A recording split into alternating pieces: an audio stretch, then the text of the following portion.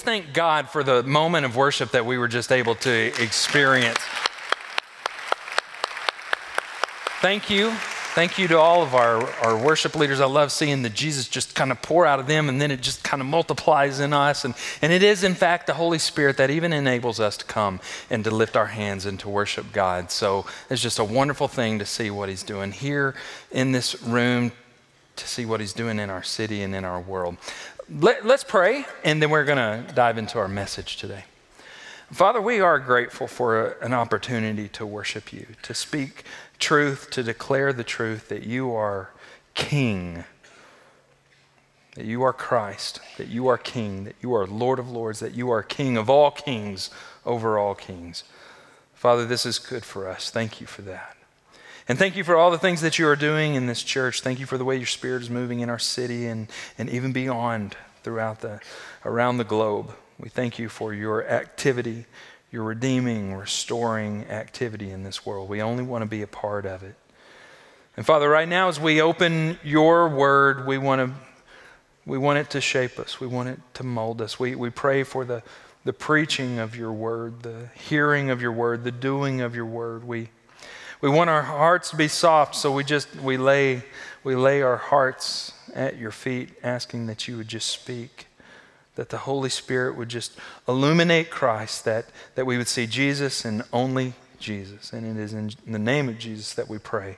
And all those who agreed with that said, amen. Well, I'm glad that you're here. Maybe today is, maybe you've been attending Oak Hills for a long time, and just maybe today is your very first day at Oak Hills Church. We realize that every Sunday is somebody's first day. Can we just go ahead and welcome those who are here for their first time at Oak Hills? We are glad that you are here.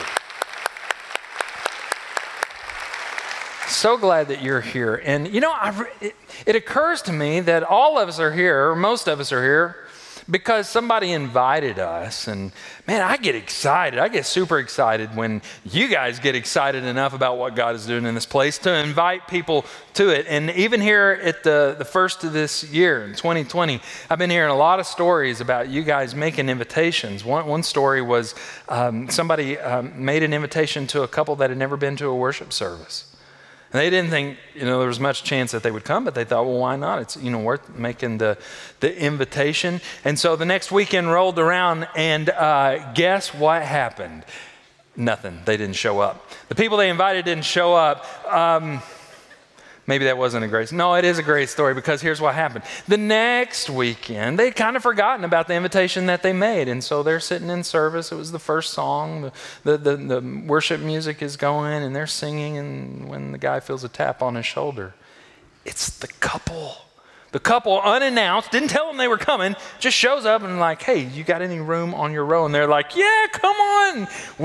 The song has started. We're all singing, and they're holding back the tears. And man, you never know. You never know. All because somebody invited.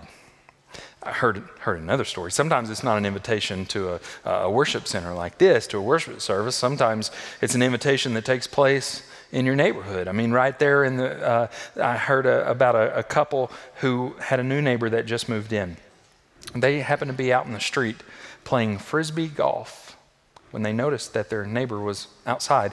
So they decided just to walk across the street and meet the new neighbor. Now, I don't know what kind of conversation that they were having, but at some point the conversation came back around, and the new neighbor said, well, I've tried to read the Bible before, but I always kind of get into it, and it's kind of confusing to me, and I just kind of give up on it. And so the Oak Hills members, they said, well, if you ever want to, maybe we could, get together and maybe read the Bible together. Maybe we could talk about it without skipping a beat. The new neighbor said, how about this Wednesday? So they're reading the Bible together, talking about Scripture. You never know, all because somebody made an invitation. I got one more story for you. This one is about one of our students, and I'm just going to tell you right now, I want to brag on our students. Here at Oak Hills, we have the best students anywhere around. I put them up against anybody. We have the best students. And I say that because these guys are on fire and so inspiring to me. And I'll tell you, just give you one quick example of why.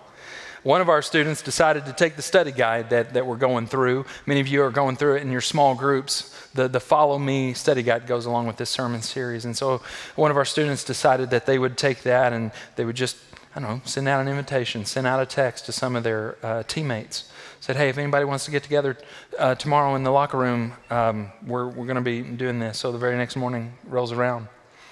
9 of his teammates show up in the locker room to talk about Jesus. These guys, they take a break for just a moment from tackling each other so they can tackle what it means to follow Jesus. There they are in the locker room talking about Jesus, all because somebody made an invitation. Well, you never know. Can you feel it? Do you sense the way that the Spirit is moving? I'm talking about from rooms like this to living rooms to locker rooms. God is on the move. All because, somebody decided to make an invitation. You never know when you're going to have an opportunity to help guide someone to follow Jesus, moment by moment. And here at Oak Hills, that's what we are all about. In fact, we've made it our mission. We've made it our mission to guide all people to follow Jesus moment by moment. And that's why here at the beginning of the year, 2020, we decided in this first sermon series that we were going to go all the way back to the very beginning of when this following Jesus movement began.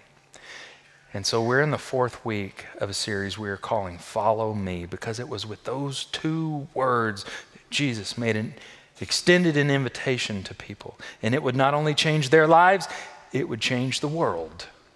How do I know? Well, here we are, still talking about it, still changing the world. We talked the last couple weeks, asked some important questions. What does it mean when Jesus said, follow me, what did that invitation really mean? What does it mean to follow Jesus? A couple weeks ago, we asked the question, well, hold on a second, who can follow Jesus? Do you have to be a certain this or a certain that? Do you have to have certain credentials or qualifications? Who can follow Jesus? And Jesus said, I came for the sick. I came for the sinners. Anyone is someone who can follow me. Then last week, we asked the question, well, follow me to what? When Jesus says follow me, what is he really inviting us into? And we said, well, based on the way that he lived his life, what he's inviting us into is a relationship with his Father. Jesus said, follow me, follow the Father. Well, he loved his Father. Many of you are reading right now through our 21 chapter challenge right there in the Gospel of John. You especially see this in the Gospel of John. It's just written on every page. Jesus was so dependent on his Father, so confident. He loved his Father, and everything that he did, he was following his Father. So that's the end game. That's where it all takes us. Where does it take us? It takes us to an invitation with the Father. This week, I'm really glad that you're here, because this week we're going to ask another question. And friends, I think this is a pretty important question for us to ask. Maybe some of you are already asking this question, and if you're not, then maybe you should be. But here it is. I'll just tell you up front. When Jesus says, follow me, when he says, follow me, we ask the question, what will it cost? Seems like a pretty good question to me. Right? We have learned to ask this question. We have learned to ask the question up front, what will it cost? We've talked about following Jesus, having a relationship with the Father, having peace with God, grace, healing, having hope in life, purpose, clear direction. All those things sound really good. Sign me up. But we've been there before. We've been there, done that. We've learned to ask the question, what will it cost? Because we know that the old bait and switch, it's one of the oldest tricks in the book. And so those things all sound good, but we have to ask the question, what's the catch? What's it really going to cost me? Right? Like we have learned, is this going to be like that introductory offer where the very next month the rate tripled? One of those deals? What's the catch? We've learned to be cautious. We've learned to be skeptical. Some of us are downright cynical because we've been burned before. So maybe you're asking this question. Maybe you should be. I want you to know that Jesus is very comfortable with a question like this. Jesus understands a question like this because Jesus understands you. He understands me. And so he understands that we would be asking a question like this. I hope you have your Bibles. I want you to turn to Luke chapter 14. That's where we're going to begin. Let's look at the words of Jesus here. In Luke 14, many people followed Jesus. And then he turned around and he said to them, if any man comes to me and does not have much more love for me than for his father and his mother and wife and children, brothers and sisters, and even his own life, he cannot be my follower. Okay, you get the picture here. Jesus, well, his popularity is pretty high. People have heard about these miraculous signs, these things that he's doing. So there are a lot of people who are gathered around Jesus to see what he's going to do next. But at some point, Jesus turns to the people and he says, guys, we just need to talk. Maybe you're already asking this question, maybe you're not, but if you're not, you should be asking this question. Jesus says, I want you to count the cost when it comes to following me. Look at what he continues to say here in Luke 14. If one of you wanted to build a large building, you would sit down first and think about how much money it would take you to build it. Yeah, we get that. You would see if you had enough money to finish it, or when the base of the building is finished, you might see that you do not have enough money to finish it. Then all who would see it would make fun of you. They would say, this man began to build and was not able to finish. Or how about this? What if a king is going to war with another king? Will he not sit down first and decide if he is able to go with 10,000 men against the other king who is coming with 20,000 men? Or he will send a soldier to the other king while he is still a long way off. He will ask, what can be done to have peace? In the same way, whoever does not give up all that he has, and there it is again, cannot be my follower.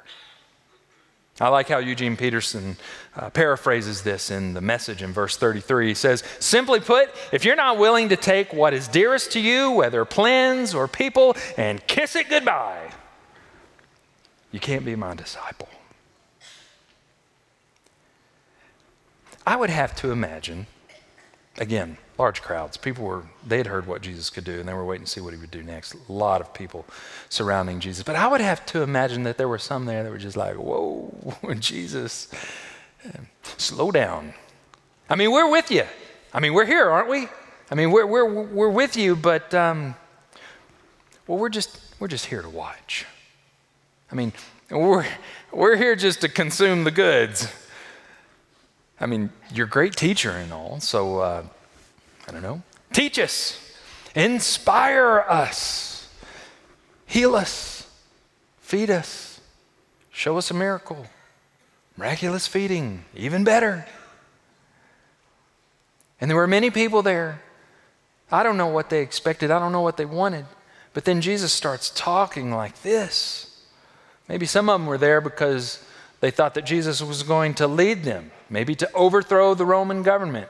Jesus, we've been impressed long enough. Are you the one? Are you the one that's come to lead us to freedom, or what they thought of as freedom? Maybe someone in the crowd said, Jesus, I'm here because I want you to affirm the way I'm living my life right now. Just tell me something that makes me feel good. Maybe there were religious leaders that just wanted Jesus to affirm them in their religious beliefs and their religious systems. Maybe someone there just wanted Jesus to stop talking about a cross. I mean, maybe someone gave him some advice. Said, Jesus, if you hadn't noticed, there are a lot of people around here that are plotting your death. A lot of people around here that want to kill you. There are a lot of things that you could be talking about right now. Might avoid the topic altogether. But Jesus doesn't avoid the topic of the cross. He knows what he's doing. He understands that the people, they don't quite yet understand. But Jesus loves these people. I mean, when Jesus looks at these people, he has compassion for them. He sees them and he loves them. And sometimes when you love someone, you tell them the truth. He could have had larger numbers. He could have had bigger crowds. He could have drawn crowds from all over the place if he had just given the crowds what they wanted. But he loved them, and because he loved them, he withheld what they wanted so that he could give them what they needed. And as he did, it leads us to what I think is one of the saddest verses in all of Scripture in John chapter 6, verse 66. Because of what Jesus said, many of his disciples turned their backs on him and stopped following him. I don't know what they thought Jesus was going to ask of them. I mean, I don't know if they thought that maybe he was going to say, hey, I've got a new list of rules, right? I mean, here's the rules. If you just do these things, then we're good. I don't know, maybe they thought he was just going to give them a list of things to believe. Maybe they just thought that this was all about if I believe the right things, check, yes, I believe that, then we're all good. I don't know, maybe some of them thought that he was going to invite them to pray a prayer with him, to invite him into their hearts. And then that's kind of it, we're good. I don't know what they thought that he was going to ask of them. But what did Jesus ask of them? He asked for everything. Jesus said, deny yourself, pick up your cross, and follow me. Dietrich Bonhoeffer, he was quoted as saying it like this: when Christ calls a man, he bids him come and die. The people who walked away from Jesus, they knew why they were walking away. I mean, come on, Jesus, a cross, really? Of all the things you could be talking about, you're going to talk about a cross? When Jesus said, carry your cross, he wasn't talking about a nice piece of jewelry around your neck. This was the cross. This was a symbol of death, a symbol of humiliation, a symbol of Rome's thumb pressing down on the people. When would it end? And yet, that's what Jesus wants to talk about. Not exactly motivational speech material, but yet that's what he talks about.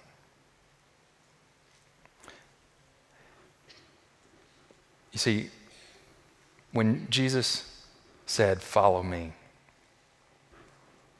he was giving the people an invitation. It was an invitation to die with Christ. When he said, follow me, it was an invitation to die with Christ. We know what they didn't know. We know that Jesus would go on to give his life. I mean, he would literally lay down his life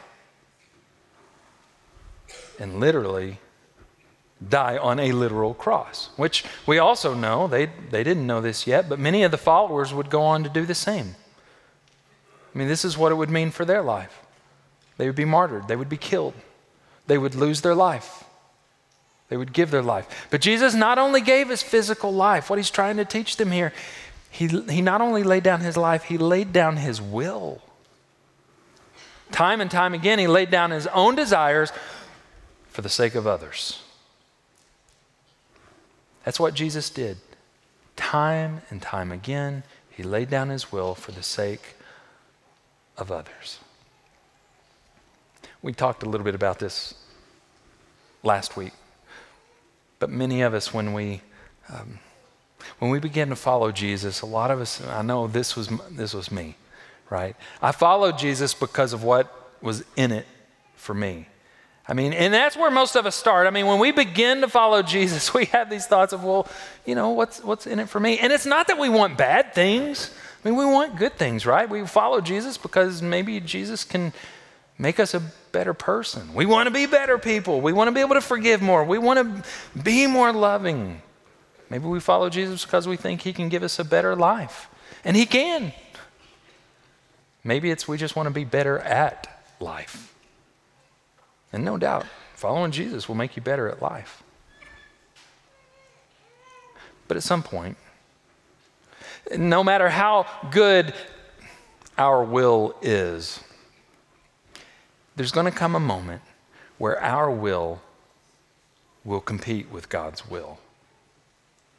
Right? We begin following because we think that, our will is going to line up with God's will, and a lot of times it does, and then he can help us do what we kind of wanted to do in the beginning, but there will come a moment. See, we want good things, but here's the thing. There will come a moment when our will compete with God's will, and the two will not align, and we have a decision to make. See, this is the moment that we discover whether we are truly following Jesus, or maybe we're like some of those other disciples who are just kind of traveling along, just spectators, bystanders, just kind of traveling along from a distance and just kind of cheering them on, go Jesus, but I want to get mixed in with you. These are the moments where we discover whether we're truly following Jesus or we're just kind of traveling with him. These are the moments where we discover who we truly are. You know the moments. We've all got them. It's the moment where you want to stay and God says move. It's the moment where you want to move and then God says stay. It's that moment when you feel like you've waited long enough. You've waited long enough for that dream job, for that dream girl, for that dream family. And God says, wait. Is that moment when you spent more days in the hospital than you have in your own home? It's when you're headed off to another job interview because you're looking for work. And all you want to do is provide for your family. And you think, God, it's time. It's those moments where maybe you're in the dating scene and the world's telling you that if you really want to know whether you should commit to someone, well, first you might want to consider test driving your full compatibility with that person. And God says, wait.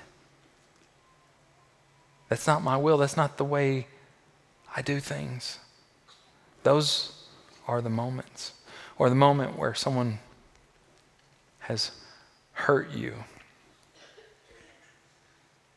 And God wants to pry the grudge that you've held on to for so long out of your clenched fist. And God says, let me help you with this. And you go, I don't know, God. I don't know. I mean, I don't know what that means for what they did. I don't know what that means for who I will become if I let go of that. And I don't know if I can stand to be hurt again. Those are the moments where God says, can you trust me? Can you trust me that what I have for you is greater, is better than what you can have for yourself? Because God knows if we will open ourselves, that he can heal us.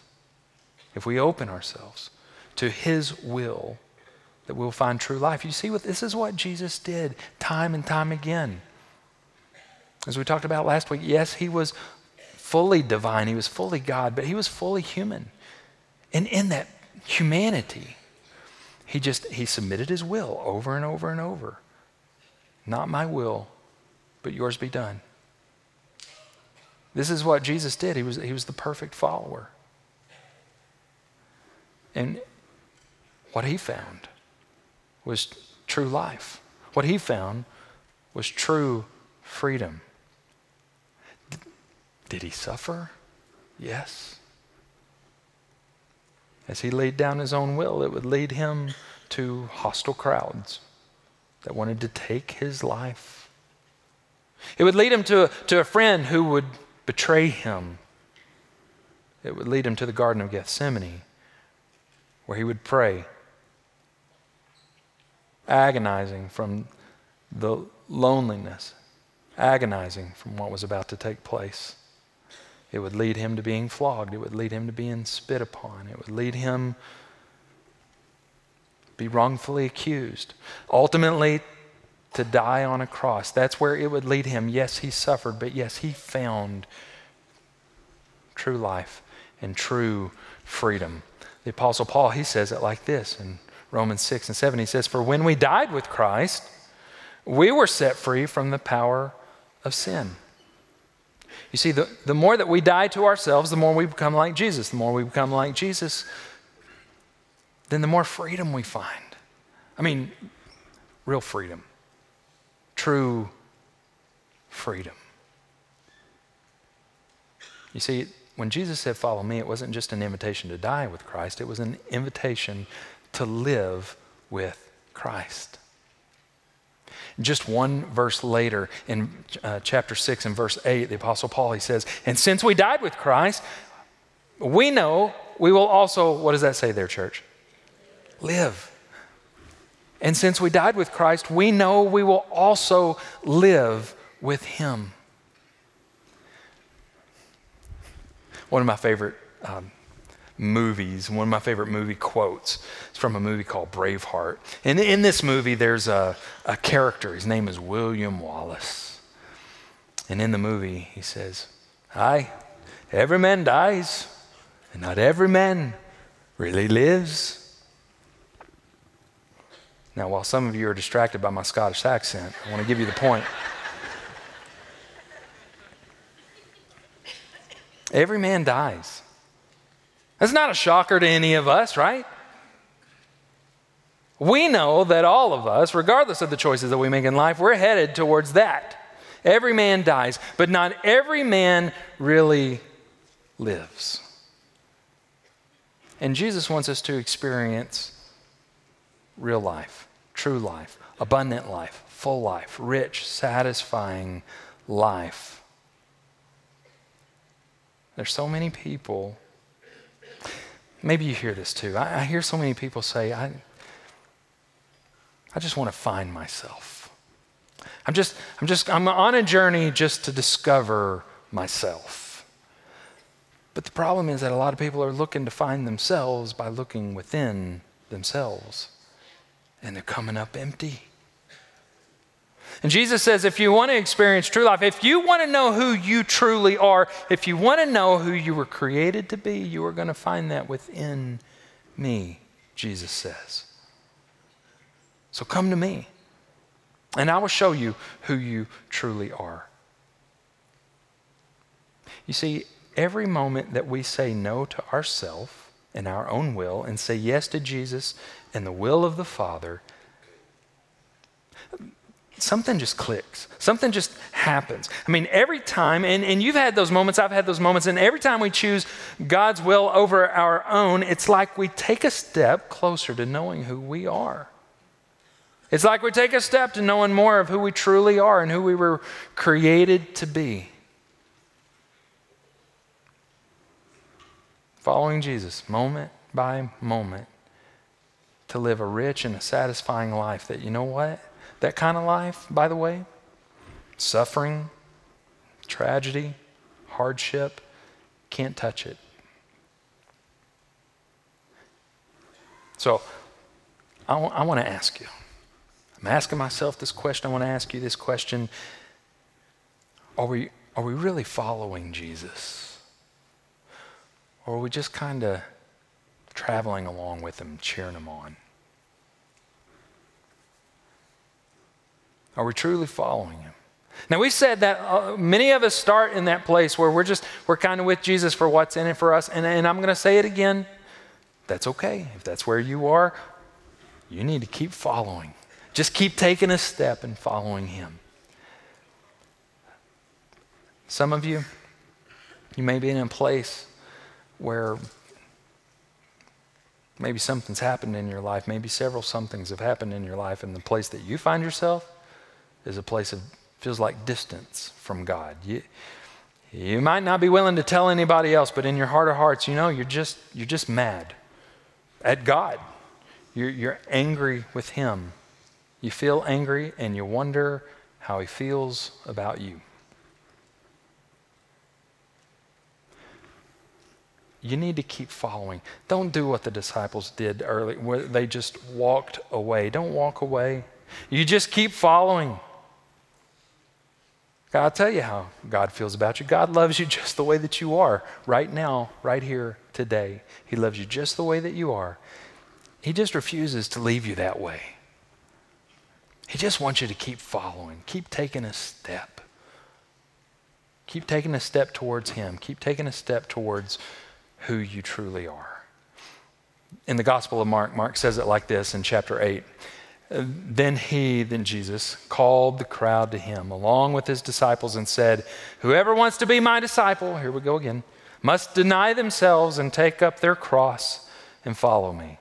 Then look what he says. For whoever wants to save their life, well, they're going to lose it.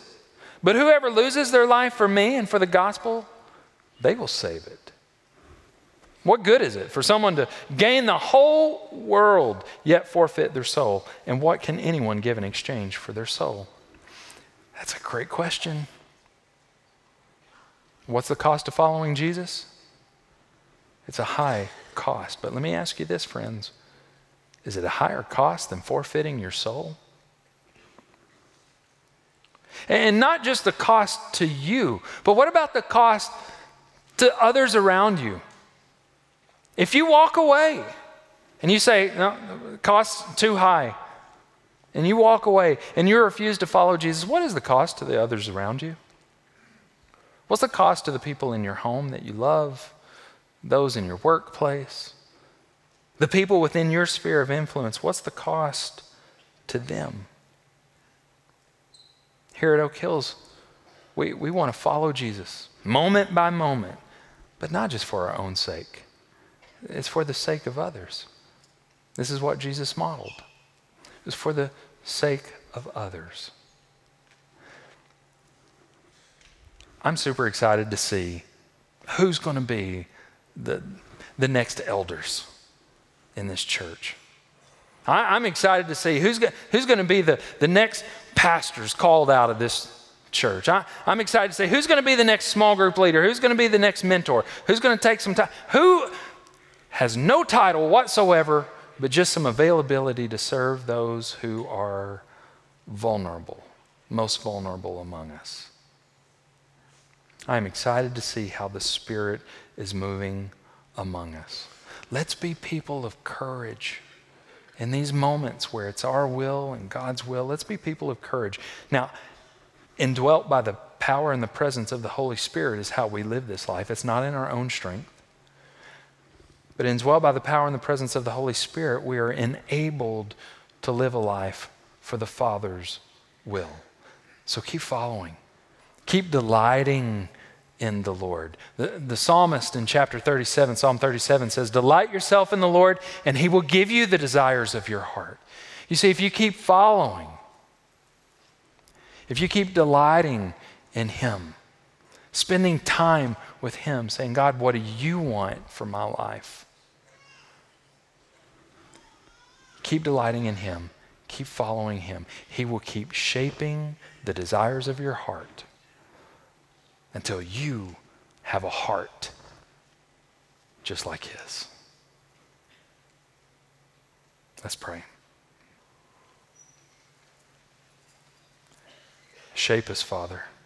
Mold us. Make us the people that you intended for us to be. Continue to use us however you would choose. Father, we give you our hearts so that you would continue to shape our hearts until our hearts are like the heart of Jesus. In Jesus' name we pray. Amen.